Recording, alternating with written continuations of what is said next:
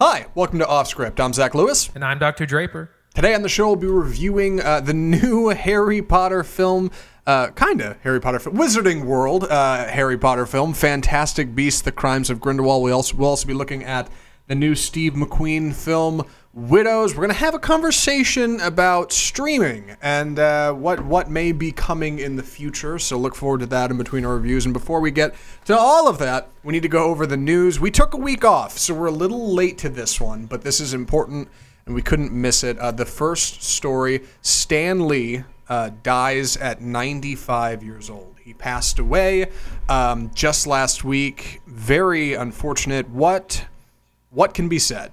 Andy, what do you think? Well, on the one hand, it's not a surprise. The man was 95. He was older.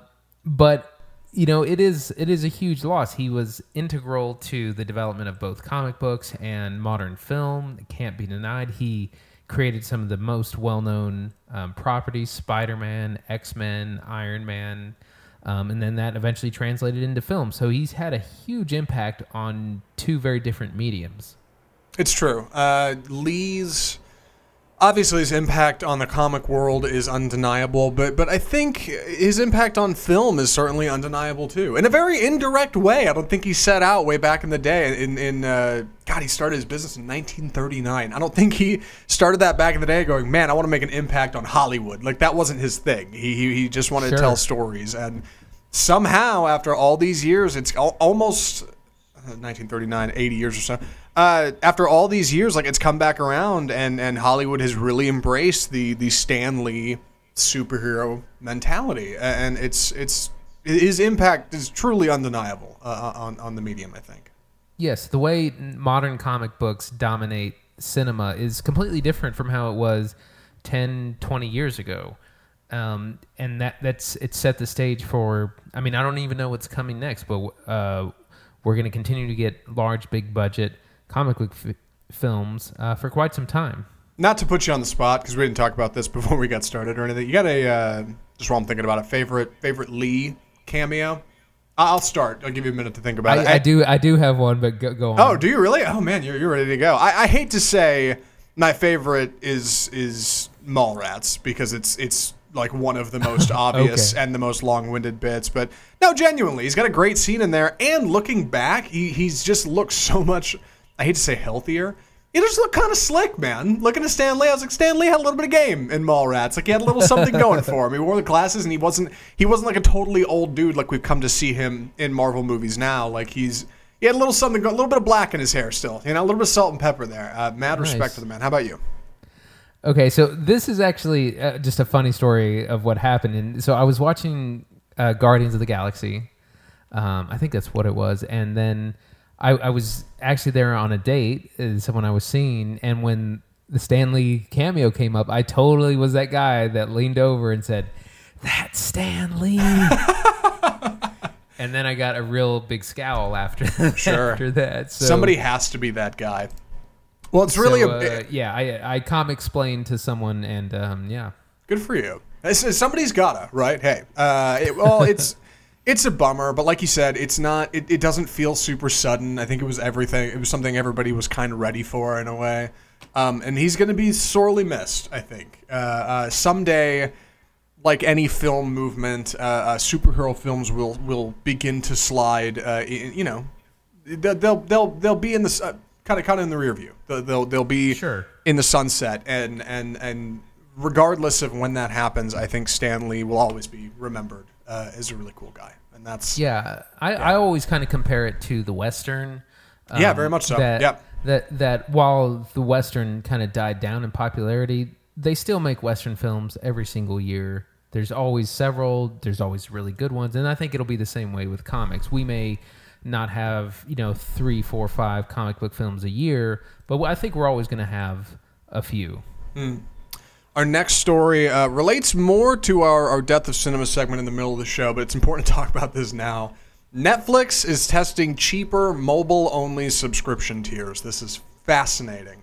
I don't want to give away the punchline on this one because it's hilarious. Andy, please take it away. It's an honor. Okay, so Netflix is looking into a mobile-only tier of pricing, which will be for mobile phones and tablets, and will be half price, so probably $5-6 to be able to stream just on your mobile device. Right. You will not be able to stream to an Xbox or a Roku or a smart TV. It will exclusively work on a phone or a tablet, and that is it. And it costs half price. Fascinating stuff. Right. And it's certainly a little scary for the film world. But first, let's talk about what this means for Netflix. Is there any chance they have success with this? Oh, absolutely. So everyone I've talked to about this, like, they kind of roll their eyes and say, well, I would never get that. I don't want to watch a movie on my phone. But that's very narrow-sighted, because in the international markets, mobile is king. Apparently, the growth in mobile viewing is like something like 40%. Yeah. So in the international space, like I said, mobile viewing and tablet viewing is really big. Yeah. So they have a tier there that with a lot of potential growth, I think. It seems so short-sighted to me. Like, I get Netflix has got to make their money. I get Netflix and Hulu do not turn profit every year, so anything helps. But man, like, it just seems like such an odd space to try to make a buck. And I believe Netflix and Hulu and any other streaming service, they are on those stats. They got those statistics and they know where people are at. Like you said, it's huge in international markets. In July, Cameron Johnson, Netflix's director of product innovation, what a title, said that 60% of members around the world now open Netflix's mobile app at least once a month. 60% of Netflix users use it on a phone at least once a month. I don't. I never have, but I have an Xbox. I can go home and turn it on and watch, which is how I do it. Somebody pointed out that we were talking to about this earlier this week, that what about people who could use, like, what am I looking for here? Not a Google Home, but a Chromecast. That's it. Or an Apple TV, and stream Netflix from their phone to their device, and then watch it on their television. Sure. I figured that they've thought of that, and they're probably going to have a workaround or a way to stop people from doing that. And even if they can't, they're not going after the American market. They're going after everywhere else with this tier. And if it comes over here, I think it'll be. I don't see that being that big of a deal. You know, I don't see, and if it is, it's not like anybody's going to be talking about it, but I don't see you going to work tomorrow and hanging out around the water cooler and somebody going, hey, so I downgraded my Netflix for half price and you should do it too. Like, I don't see that taking off. I'm sure it'll have a niche audience. Everything does. But for what it's worth, it just does not seem like a tremendous deal, but it's certainly enough to warrant having a conversation, because Netflix has got to make that cheddar. They got to do something. Yeah, and it's interesting to see them develop new pricing tiers based on their customer base and based on trends that they're seeing. Yeah. And our last story this week, Apple taps A24 to produce a slate of films. I actually hadn't read this before you sent it over, so I don't want to speak for you. Please take it away. What's the deal here? So next year, Apple will be releasing its own streaming service, which we're going to talk about more later. And part of what they're doing is they're grabbing talent. And so they've made a multi-picture deal with A24, who has been a powerhouse of new and independent cinema over the last 5 or 6 years. So that's basically the story. They've made a deal. They're going to be making films for Apple's proprietary streaming service. It's interesting. Apple has dabbled a bit in television kind of stuff and developing, like, series. This is one of their first big film pacts. I'm not sure how to feel about it, honestly. Like, on the one hand, I like the idea of development of products and distribution of products being two separate things when it comes to creative works, things like film. I like the idea that a studio makes it and somebody else puts it out, and when you start to bring those together, I worry you get some dangerous kind of groupthink cohesion in the way things are made and sold. But for what it's worth, I'm interested to see why Apple wants to get into the film space and what they hope to do once they've got a foothold in it. What does that mean for Apple, the maker of phones, you know? And I'm not sure yet. Yeah, exactly. But it's the biggest company in the world right now, biggest company in the country, so it'll be interesting to see where it goes. And again, this is going to play into our streaming conversation later. And I'm surprised to see A24 attached to this. You make a good point. Apple is one of the biggest, if not the biggest company in the world right now. A24 is a big deal. I love the stuff they make. You're right. I should probably save more of this for the conversation down the road. But just before we get to that, kind of a preamble for it, I'm fascinated at how many film producers, directors, and creators and studios that I really respect are working with streaming services. It's a fascinating thing because they don't have to. They've got the clout to avoid it, and they're dancing with the devil. And I don't know what that means, but we'll get into it shortly, I guess. And with that, we should move on to our first review of the evening. The film is Fantastic Beasts: The Crimes of Grindelwald. An address. What's that? A safe house in Paris. Why would I need a safe house in Paris? Should things at some point go terribly wrong, it's good to have a place to go. You know, for a cup of tea. My brothers. So Fantastic Beasts is the sequel to Fantastic Beasts and Where to Find Them, a film that came out in 2012, off the top of my head. I have no idea if that's right. You know? 2016. Not even close. 2016. Yes. That is a kind of spiritual follow-up, I should say, and also technically a precursor. What's the term I'm looking for? Prequel. That's it. Prequel. To the Harry Potter series. It was written by J.K. Rowling. It was based off of her kind of short novella that came from the Harry Potter series, Fantastic Beasts and Where to Find Them. Fantastic Beasts: The Crimes of Grindelwald is the continued story of Newt Scamander, our main character played by Eddie Redmayne, a kind of interesting individual who's fairly antisocial and finds love in the comfort of creatures around him and the fantastic beasts of the wizarding world. The story is set in 1927. It takes place in primarily Paris. It is about the escape and subsequent crimes of a character named Grindelwald, played by Johnny Depp, the bad guy in the movie, and his kind of pursuit by Newt Scamander and the forces of good, Albus Dumbledore, played by Jude Law, and a couple other characters, to stop Grindelwald and his big scheme to take over the world. That is the simplest way I can think to cover this plot. Yeah. There's a lot going on in there. I thought this was perfect for the show. I'm excited to drop it here. I saw a review, an Ask Reddit thread. All right. It was fairly unrelated to this, but it was a couple days after the movie came out. The Ask Reddit thread was, virgins who are over 30, what's taking so long? Oh, God. Yes. And one of the first responses on there with a bunch of upvotes was some guy talking about his personality and his poor social skills, and he said, I'm fairly ugly and my face has more holes in it than the new Fantastic Beasts film. Oh, God. And I thought that was great. This movie to me was arguably substance over style in a weird way. It's got a lot to say. It is a very big film. It is going for an epic setting, but with a 2-hour and 15-minute runtime, it has a lot of characters and it spins a lot of plates. And arguably, it doesn't spin all of them really well. It does a lot right, but it does a bit wrong. And I want to talk about that. Andy, what did you think of Fantastic Beasts: The Crimes of Grindelwald? Okay, so I actually got to see it twice. You did? Yeah. I saw it on Thursday and Friday, which was glad I was able to kind of understand it a little bit better. Overall, I liked it. There's a lot going on. You know, we get to revisit the wizarding world of Harry Potter, and there's big effects, big name actors, epic story, all that. So as a piece of entertainment, it works really well. It does have some issues. Number one is that for me was the pacing was very off. It seemed like it would start to pick up and get going, and then you would be back to a real slow scene that felt like it belonged in the first act. Mm-hmm. So that kind of kept happening to me.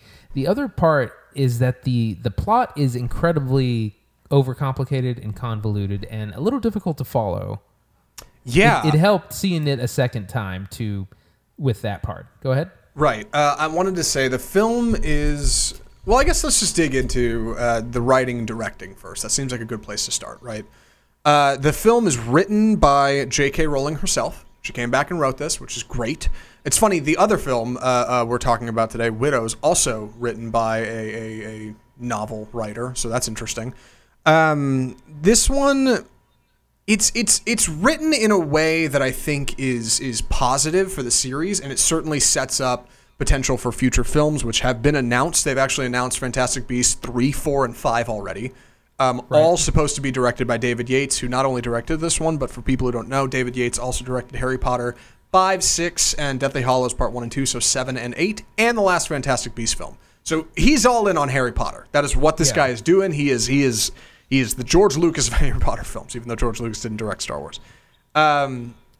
It's really disjointed, almost like my review so far. It's a little all over the place. I know I'm really struggling here. We took a week off. I apologize. It's a little all over the place. It has a lot of characters. We walked out of this, and Christine, who was supposed to review this with me, so in case she listens to this, apologies. I hope you don't hate what I'm doing so far. She said she liked it, and I said, name 10 characters in that movie. Name 10 of them. Like, hit me with their first and last name, because there's more than 10. This movie juggles a lot. And you can't do it. Like, there's so many characters it tries to juggle. It brings in almost the entire cast from the previous film, which to me was not necessarily a good thing, and introduces a handful of characters for this one. And it tries to kind of meld them, and it didn't really need to. And I think that was an issue in the writing. I think Rowling was leaning on kind of her old style of keeping all of these characters together through films, kind of like the Harry Potter crew through the movies, and that's great. But this doesn't need to be that way, right? Like, it could have been its own little thing. You could have introduced a couple new characters and stuck with the new ones you've gotten here, and it would have worked out. Instead, it felt like they kind of in a ham-fisted manner, kind of just tried to sweep all the old characters from the previous film into this one. What did you think? Yeah, I would agree that doesn't help with the plot convolution. One of the big issues for me is that the first Fantastic Beasts felt really fresh. Like, we were in the world, but this was a fresh story. This film doesn't feel that way. This feels like we were getting prequelitis, like the Star Wars prequel, where we're starting to now plug in lots of names and places and references to the original Harry Potter series. And that's kind of a dangerous area to be in, because you begin to pigeonhole yourself, and it becomes about like nostalgia bait, essentially. Sure. So that's kind of, it's beginning to tread into that territory. And one of the descriptions I heard of the movie was, it's like a filler episode in something like Game of Thrones. It's episode 2 and 3 while you're waiting for stuff to happen in episode 4 and 5. Yeah. I agree, and that it shouldn't be that way. If anything, I saw the first Fantastic Beasts, and I thought, it had some missteps. It's certainly not my favorite film, but if they come out with another one, I'll see it, because I want to see where this is going. And then I watched this one, and I kind of feel the same way, but at the same time, like, I felt like they were trying to almost like give it a jump start, yank on that cord again, and really get it going, really get people fired up to see 3, 4, and 5 and the subsequent Wizarding World universe they're setting up here. But by bringing in the characters from the previous one that, by the way, wrapped up pretty well at the end of the first Fantastic Beasts, they put a nice bow on that for the most part. By bringing them in, it makes it seem like you weren't confident in the ending of the previous film, and it makes me feel like you're not really confident in where this is going either. Right. Which is not to give anything away, but what I kind of got out of the ending of this movie, it was very much like, all right, come see the next one in 2 years, It feels cheap. Begins almost to have that Marvel problem where each movie just feels like a 2-hour trailer for the next movie. Right. But to credit where it's due, this movie does not have a post-credit sequence or mid-credits sequence, right, which was right. really surprising. We hit the credits, and Christine hopped up. All right, let's go. I was like, we're going to stick around and watch the post-credits scene. She said, there wasn't one. I was like, really? And she got on Google it. Sure enough. I was like, mad respect. In the age of Marvel films, mad respect for any film that doesn't do that. Yeah. Let's talk about real quick some things the movie did well, because I don't want this to be a whole, yeah. Yeah, Go exactly. ahead. I mean, my like I said, I overall I enjoyed the movie and I liked it. So yeah, even though we're kind of harping on the negatives, there's definitely things I like. Good performances, again, good effects. One of the things that really stands out to me is that I feel like these films are a little bit more mature, a little bit more adult and grown up. And if you think about the area of, or the age of people, if you grew up with Harry Potter in the late 90s and into the 2000s, then you're a full-fledged adult by now, probably. Mm-hmm. So I feel like the movies are growing up a little bit. And one of the ways you see that is with like the costumes. They're not wearing like the elaborate robes and things like that from the Harry Potter films. They're actual like street clothes.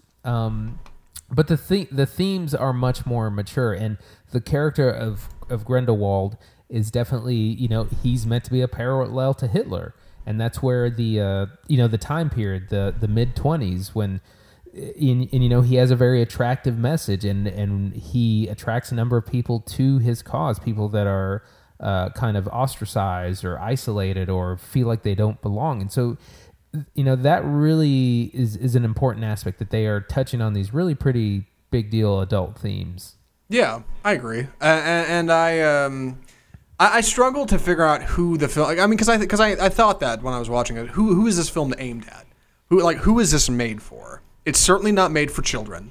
It's certainly not made for adults. I would say it kind of aims for that young adult kind of space, but. For what it's worth, with so many characters and so many interweaving plot lines here, it's tough for me to find a good barometer for who exactly should be seeing this film that's going to understand it and keep up with everything and keep up with all these characters and enjoy it. It's got its callbacks to Harry Potter. There's a bit in there where they play the Harry Potter theme, as they will. I can't imagine they'll keep doing that, right? At some point they're going to have to stop doing that in these movies. I hope. So that will tell that to Star Wars, right? Yeah, I would think that would go away eventually, but I guess this is made for Harry Potter fans. I guess it is. Oh, definitely. But there were definitely some things in here, and I don't know if we can talk about this without giving anything away, that you had mentioned that I thought rang very true when I walked out of this movie.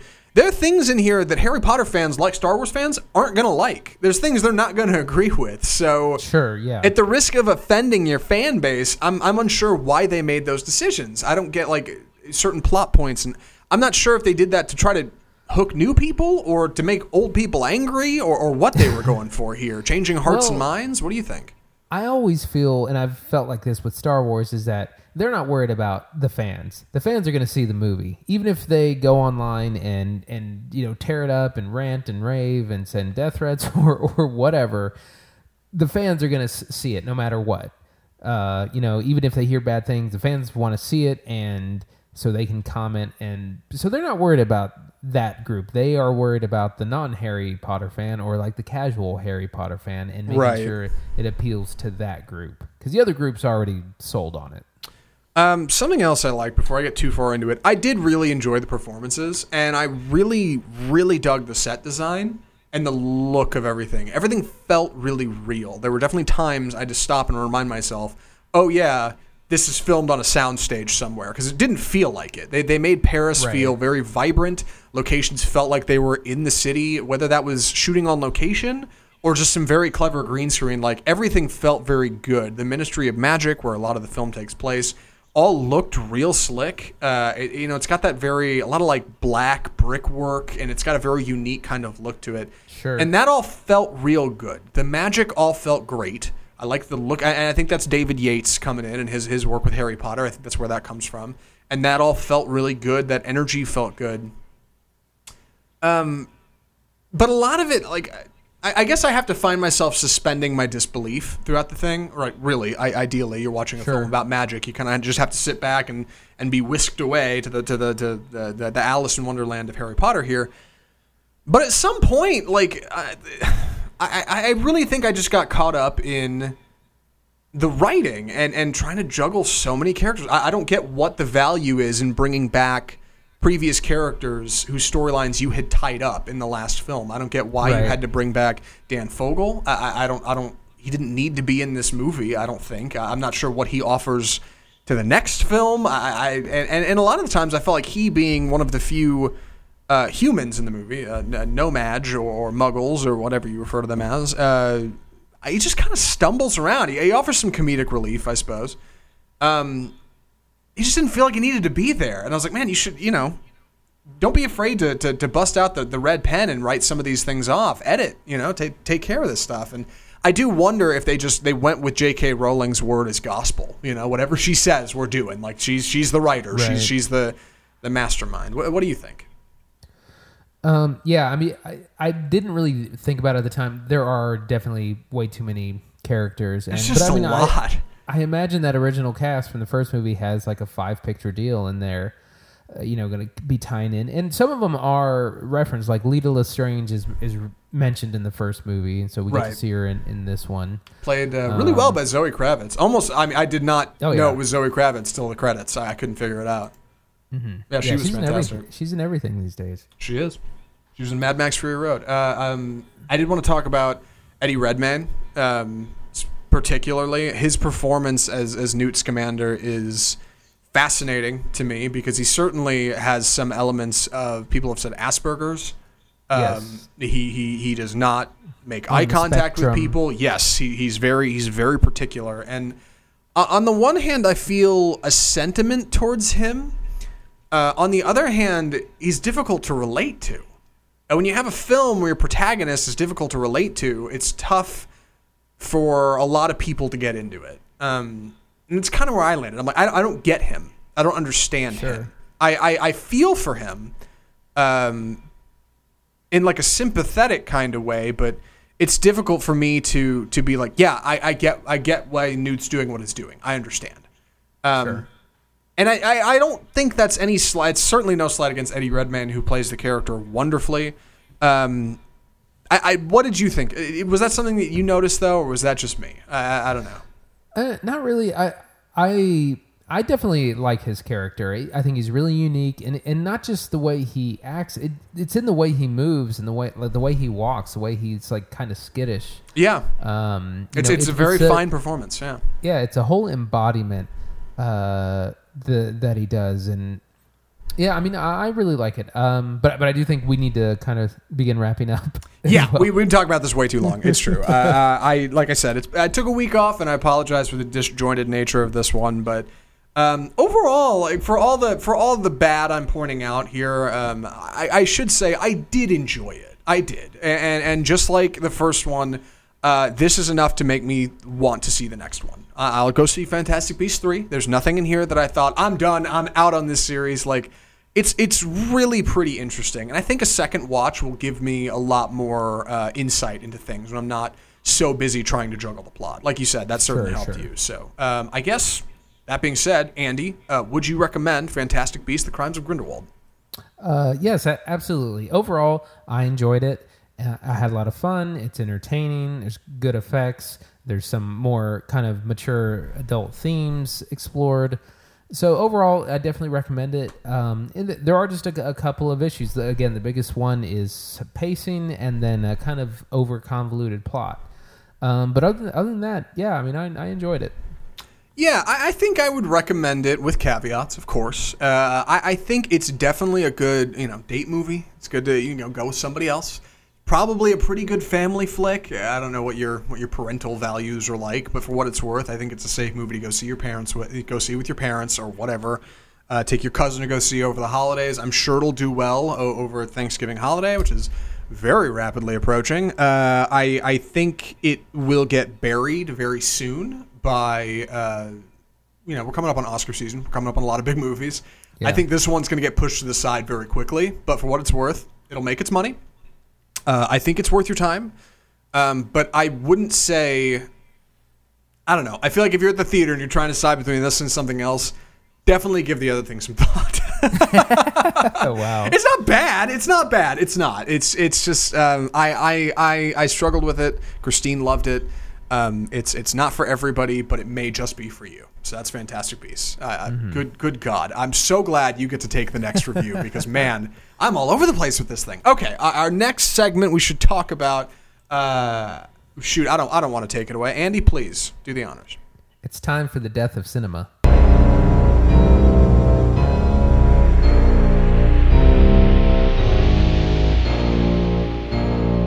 So as we know, a lot is happening in the streaming world.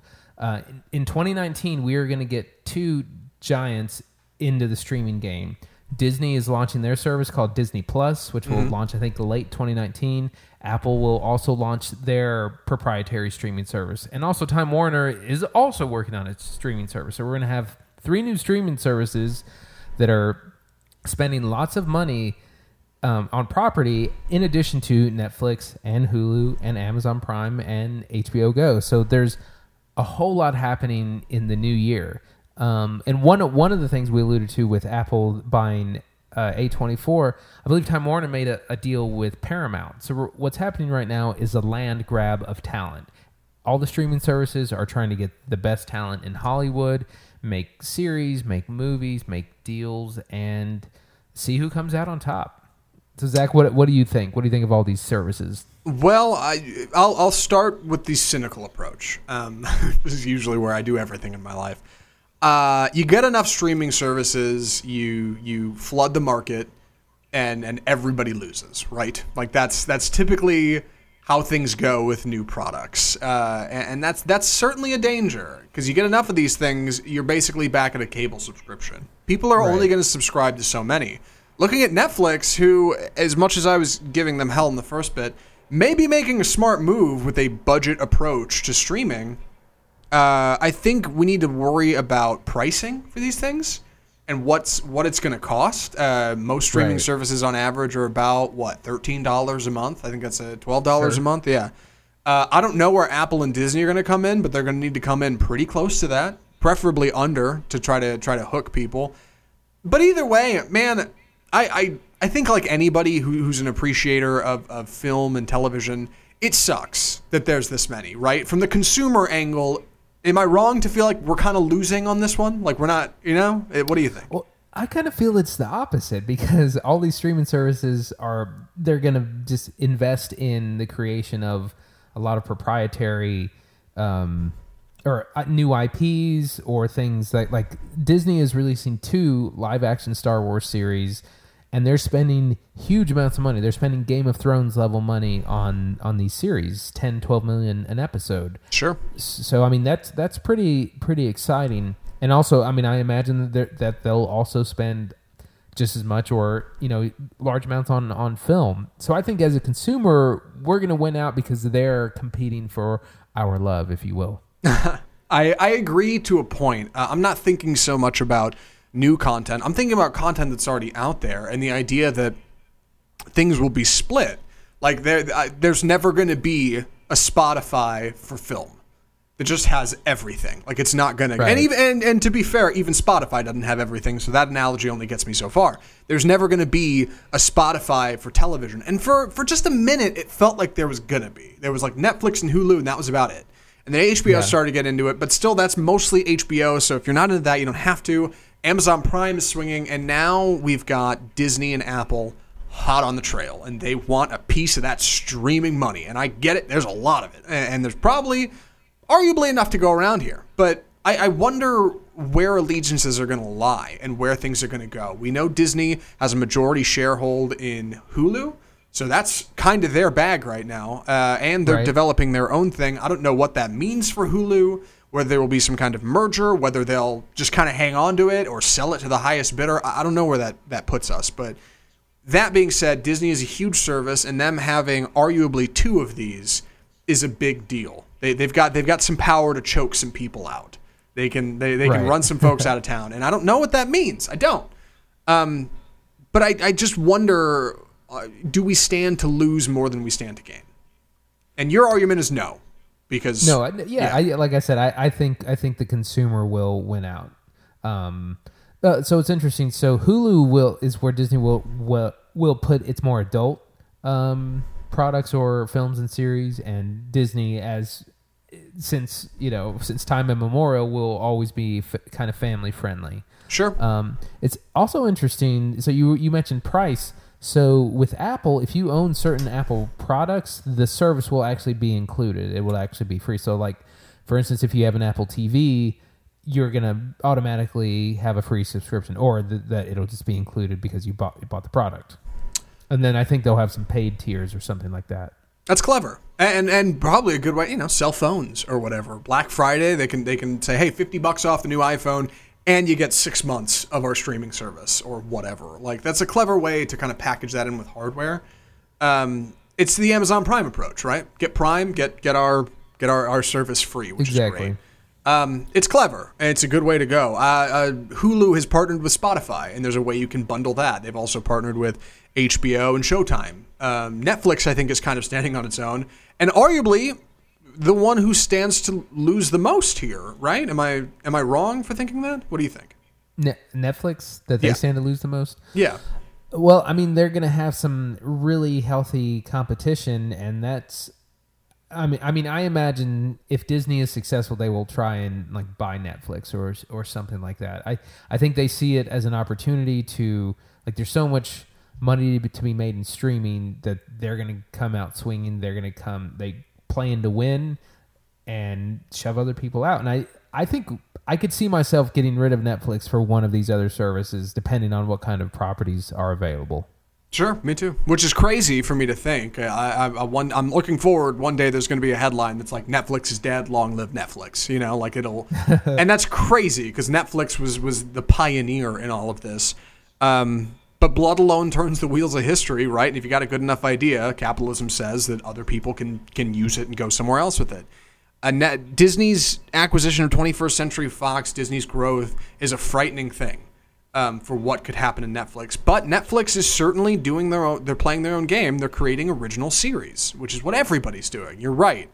I don't know if that's enough to hold water over the long term. They're going to have to come up with some kind of partner deal or hardware or some kind of additional service, I think. Maybe this phone thing is a first step towards that. And I do want to talk about, speaking of original content created in here, something I teased in our last news segment, the creation of really quality content, something that came out recently that we're planning on watching for next week's show, sneak peek, is Netflix's The Ballad of Buster Scruggs. Sure. That's a Joel and Ethan Coen film, and that's Netflix exclusive, which is well, it might have come out in theaters as well. What do you think?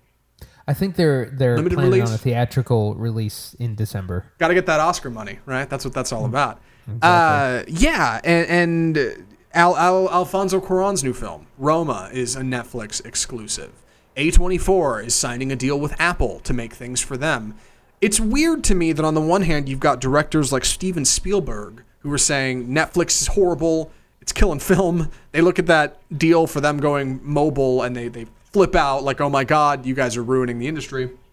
On the other hand, you have hot up-and-coming directors, or in case of the Coens, who've been in the game for a while, who are completely leaning into this. Like, Right. we really do have an interesting divide there, and I don't know what that means for the future of streaming. Well, to me, it means that you have minds that are adapting with the times and changing, and you have people who are afraid of change and attempt to gatekeep what is and isn't cinema. Sure, a hot topic on this show: what is and isn't cinema. And for what it's worth, I think it'll work out. I really do. Like, unfortunately, you can't look at television right now and tell me, you know what? Television's working out. Things are going great. Like, things are going the way of the stream. Things are going the way of watching stuff on your cell phone. And in the case of film, I think there will always be a place for a film on a screen. I really believe that. On a big screen, I should say. There will always... Go ahead.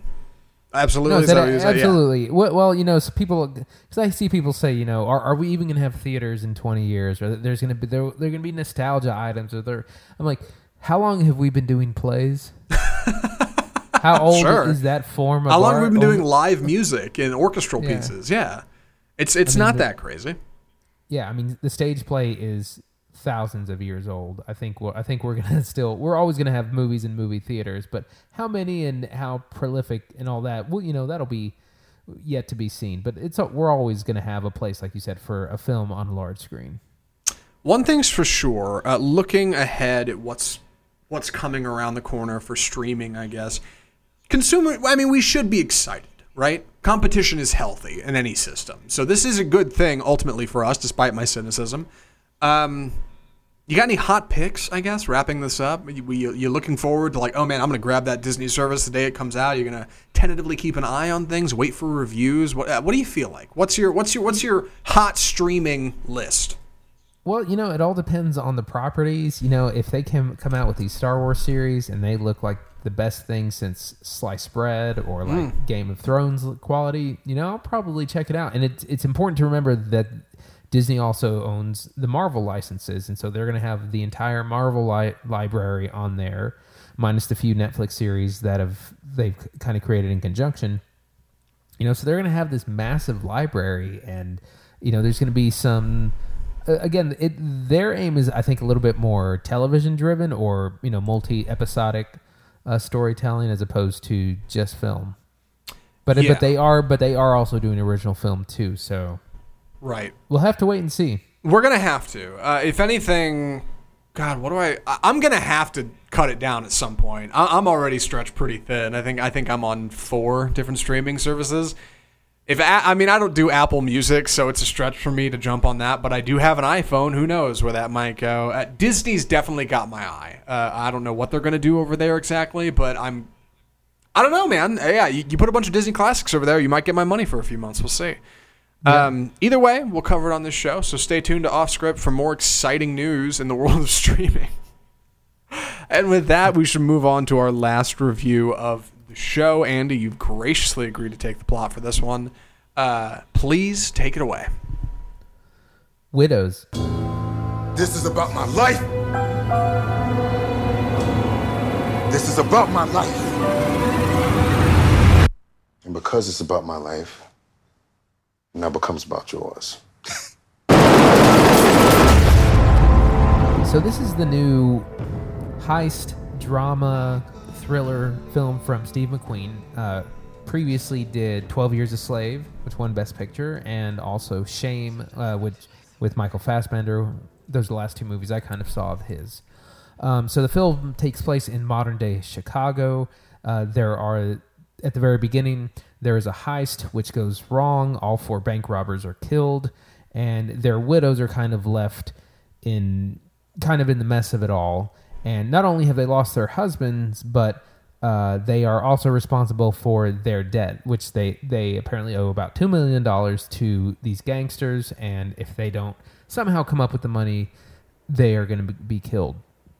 And this is all happening amidst kind of a backdrop of this political campaign with Colin Firth and kind of this other local character.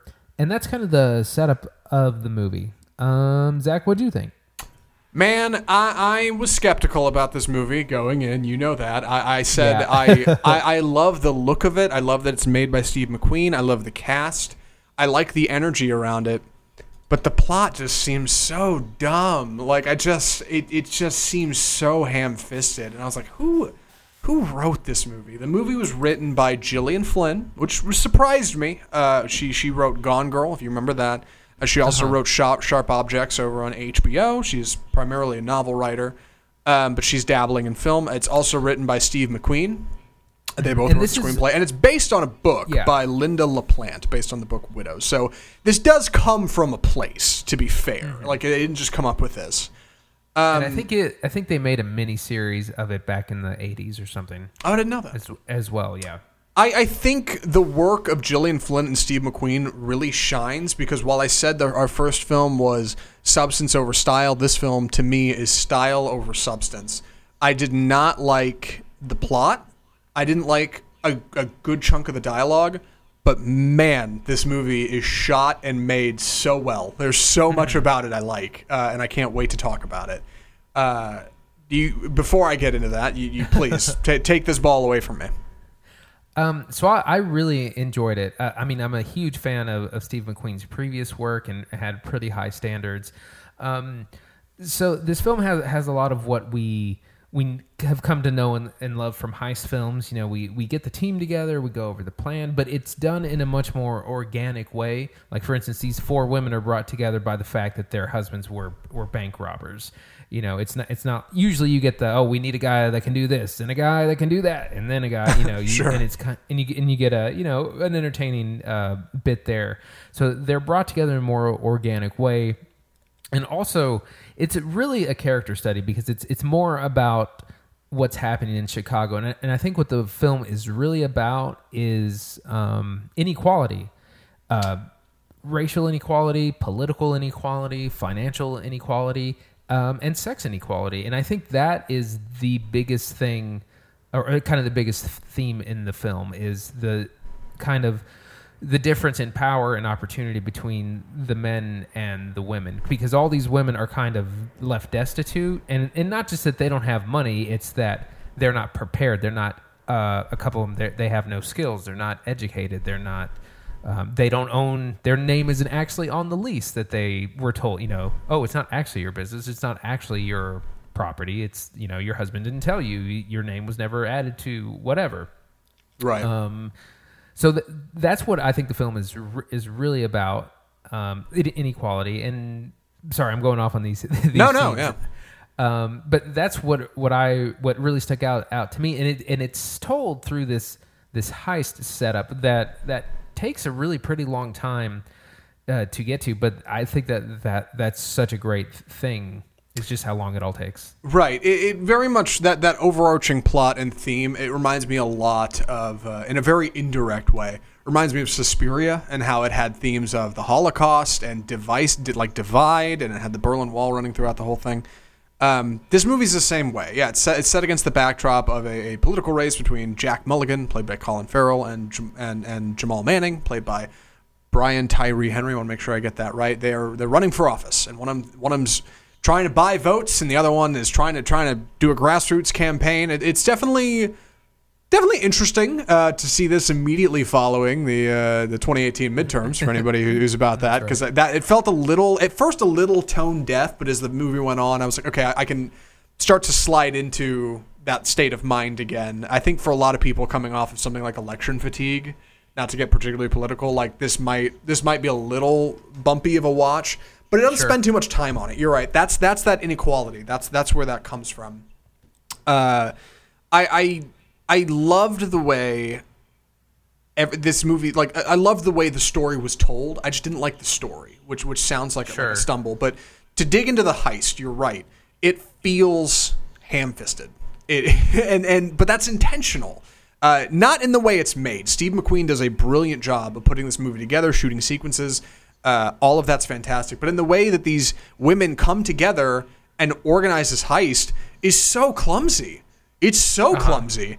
And it's told in a very serious way. But like in something like Ocean's 11, they've got, or Ocean's 12, I think. They've got that scene with the lasers, and they do a practice thing before. It's like, okay, we set up a bunch of strings, and you go through this and practice all the lasers, and we got to work this out. They don't do that in this. Really, not at all. They have one bit where they practice with weights and carrying things, and that's it. There's no practice run to the heist before it happens.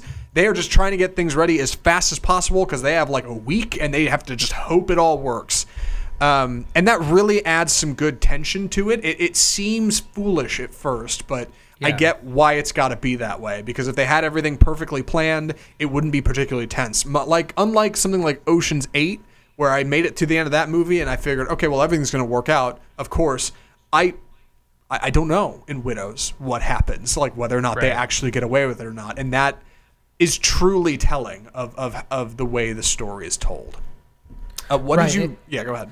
Well, you mentioned that it's kind of clumsy, and I think it's meant to be like that because, I mean, these women are not bank robbers. This is not what they do. And Elizabeth Debicki's character, Alice, is kind of just she's an incredibly attractive woman, and it's inferred that she's just kind of lived off the men in her life. And I really enjoyed her subplot because she realizes that this is not a way to live. There's this really kind of terrible scene where her mother, played brilliantly by Jackie Weaver, kind of encourages to find a sugar daddy or start dating wealthy older men. Yeah. And it's a really kind of gross scene. And she, her character over the course of this thing realizes, like, I need to be independent. I need to be able to provide for myself, so I'm not, victimized by that situation. And I think that's part of the idea. Like, the heist is almost plays second fiddle to the characters in the movie. Yeah, very much so. It's the sandbox in which these characters express themselves, but is by no means like the plot of the. I mean, it's the plot of the film, but you get where I'm going. There's certainly bigger overarching themes. Dig into performances for a second. Elizabeth Debicki's Alice was heartbreaking. Like her character is really tough to watch at times in this movie, because you're exactly right. She is this woman who has been beaten down, and despite the fact that she's standing up for herself in the movie, which is great, there are definitely some times where it's tough to watch. Viola Davis is fantastic as always. I enjoyed Colin Farrell. I liked Brian Tyree Henry. An outstanding performance by Daniel Kaluuya. Let's talk about that. Performance by Daniel Kaluuya. And before we get into him, I had this weird feeling that Steve McQueen did not get along with Michelle Rodriguez. She's shot in some weird ways in this movie. Her really? opening scene is entirely shot from her back. You don't see her face for the first 2 minutes she's on screen. It's really odd. And I felt like she didn't get a whole lot of good lines. Like, she was just in a weird place, and maybe that was an issue with performance. Maybe they just tried to do it in editing. Maybe I don't know. Just some weird energy around her character. But I'm glad she's in a movie like this. But what did you think? And then let's get to Daniel Kaluuya, because he was really great. I mean, basically we're talking about performances. Great performances overall. We also need to mention Robert Duvall, who's in this and plays Colin Farrell's father, and who's also been, apparently they're like a political dynasty in this. Yes. And they're trying to hold power, and it's slowly kind of slipping through their grasp. Mm-hmm. And Daniel Kaluuya is so good because he's basically like a drug enforcer, and he's, I mean, essentially kind of a hitman, but he's got one of those things, like, he can't just kill people. He's got to talk to you. He's got to try to get information, and it makes you so uncomfortable when he's on screen, or the way he talks and deals with people. He does this thing where he invades their private space. Will get real uncomfortably close, and it's just like, and it's a great performance, very convincing. And he's got his eyes are just so piercing, and he just does this thing where he doesn't blink, and he just stares at somebody, and he just kind of scowls.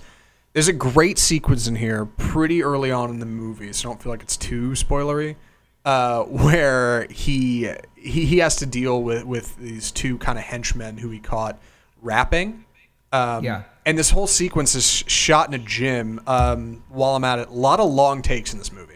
Love a good long take. Steve McQueen's great at it. But he's got these two guys kind of, getting in a scrap with Daniel Kaluuya's character here. And he does this thing almost like Man on Fire, where he just rotates the camera around these guys in a gym, and he just keeps going around them. And he goes around them like 4 or 5 times, and it just keeps building tension, and it keeps getting worse. And it's just going to snap at some point. It's performed brilliantly. His character is great. Like, really dug him. And I don't mean to just lean on one, but like, if I had to, I mean, I watching the movie, I was like, I got to talk about this. Like, the sequence and this character, like, really fantastic work. The performances are great all around. Liam Neeson, John Bernthal, both great. Like, I want to make sure we give everybody their just desserts that we can. Gosh, what's next? I do want to talk about one of the long takes. And I said earlier that one of the themes is inequality, and Colin Farrell is kind of campaigning in this ward, which is it's a poverty-stricken. There's projects. And Chicago, yes. Yeah, and he's attempting to say, oh, I'm here to build you up, and the other. What was the other guy's name? The guy that's running Manning. Manning and Mulligan, which there's probably something to that, but yeah. Yeah, and there's a great long take where he ends his campaign speech and gets in his car, and him and his significant other kind of have an argument. And in the space of this argument, like, he goes from the projects to his big wealthy neighborhood and house that, I mean, we're talking neighborhoods that are just maybe a couple miles apart at most, even if that. And I just thought that was a great take, and just a great way to visually display this kind of gross inequality. Yeah, it's all they mounted a camera to the front of this limo and just had it kind of looking off to the side. And slowly, as this conversation turns over and gets ugly and then comes back around, the camera just slowly pans in front of the car. It's a really cool move. It ends up going about 90 degrees off to the right. And yeah, it's just slow. It's artistic. It's well thought out. It's storyboarded. It's just got that level of polish that McQueen brings to his work, and it's great. And this whole movie has that. The way it's put together is wonderful. Why do I feel like the plot is so clumsy? I guess it's not anything I should say directly. It's overarching to me, and I've talked about this already.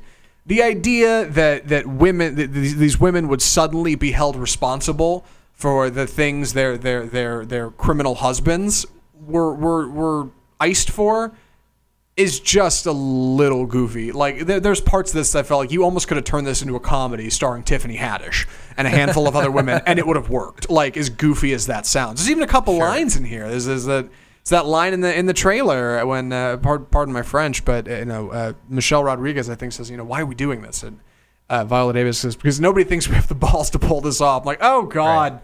Like, come on. Like, what is that trailer bait line? And like, she delivers it with conviction, like everything in this movie. It's great. I really struggled with it, but something I enjoyed, the heist aspect of it. In a lot of ways, I felt like this was McQueen making almost like a tribute to like 80s action. A lot of practical effects in this movie. Not a whole lot of CGI. I didn't think. There's a bit towards the beginning where a van blows up that is so gratuitous. And it's practical. Like it looked like they had because obviously there's somebody driving this van.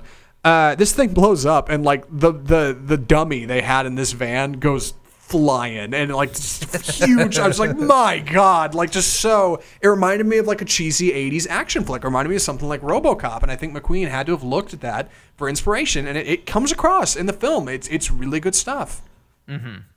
Yeah, it definitely the action practical effects are real interesting, and really, the heist itself, it's like the opposite of Ocean's 11. It's not this incredibly elaborate, thing where a million things have to go right. It's really practical. Yeah.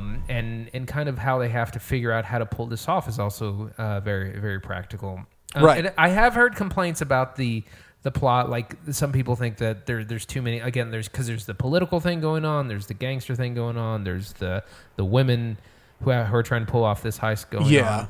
So that's one of the things I've read, complaints that I've read elsewhere. That didn't bother me personally. No, I thought it all tied together pretty well, but right. I didn't find myself convoluted in the political stuff.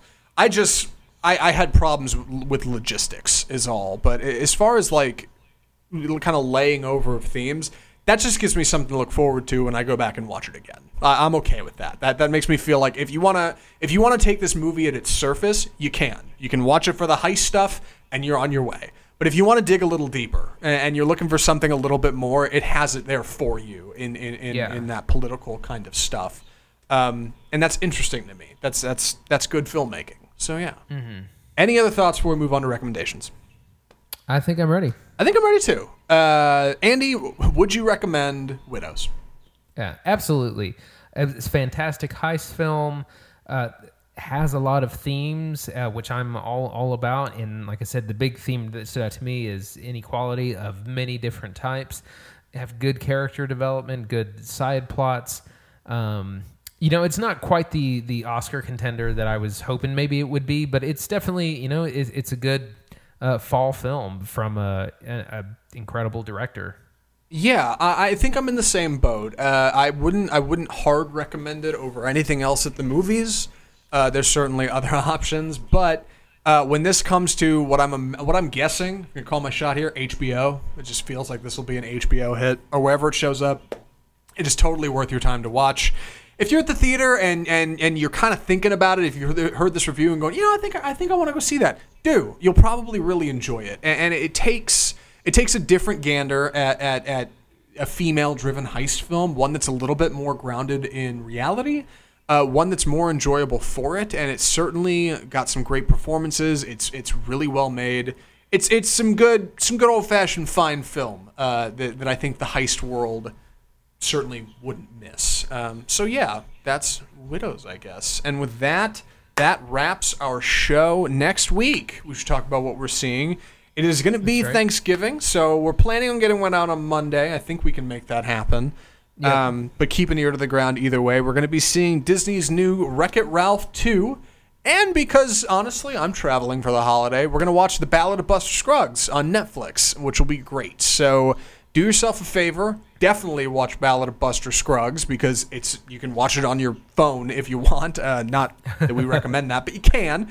And check out Wreck-It Ralph 2 if you can swing it. I try not to look at reviews before a film, but I've heard this one's pretty good so far. So, for what I it's was worth. a huge fan of the first one. Me too. Yeah, I rarely buy Disney animated films because they're usually $30 on Blu-ray, but I definitely have Wreck-It Ralph.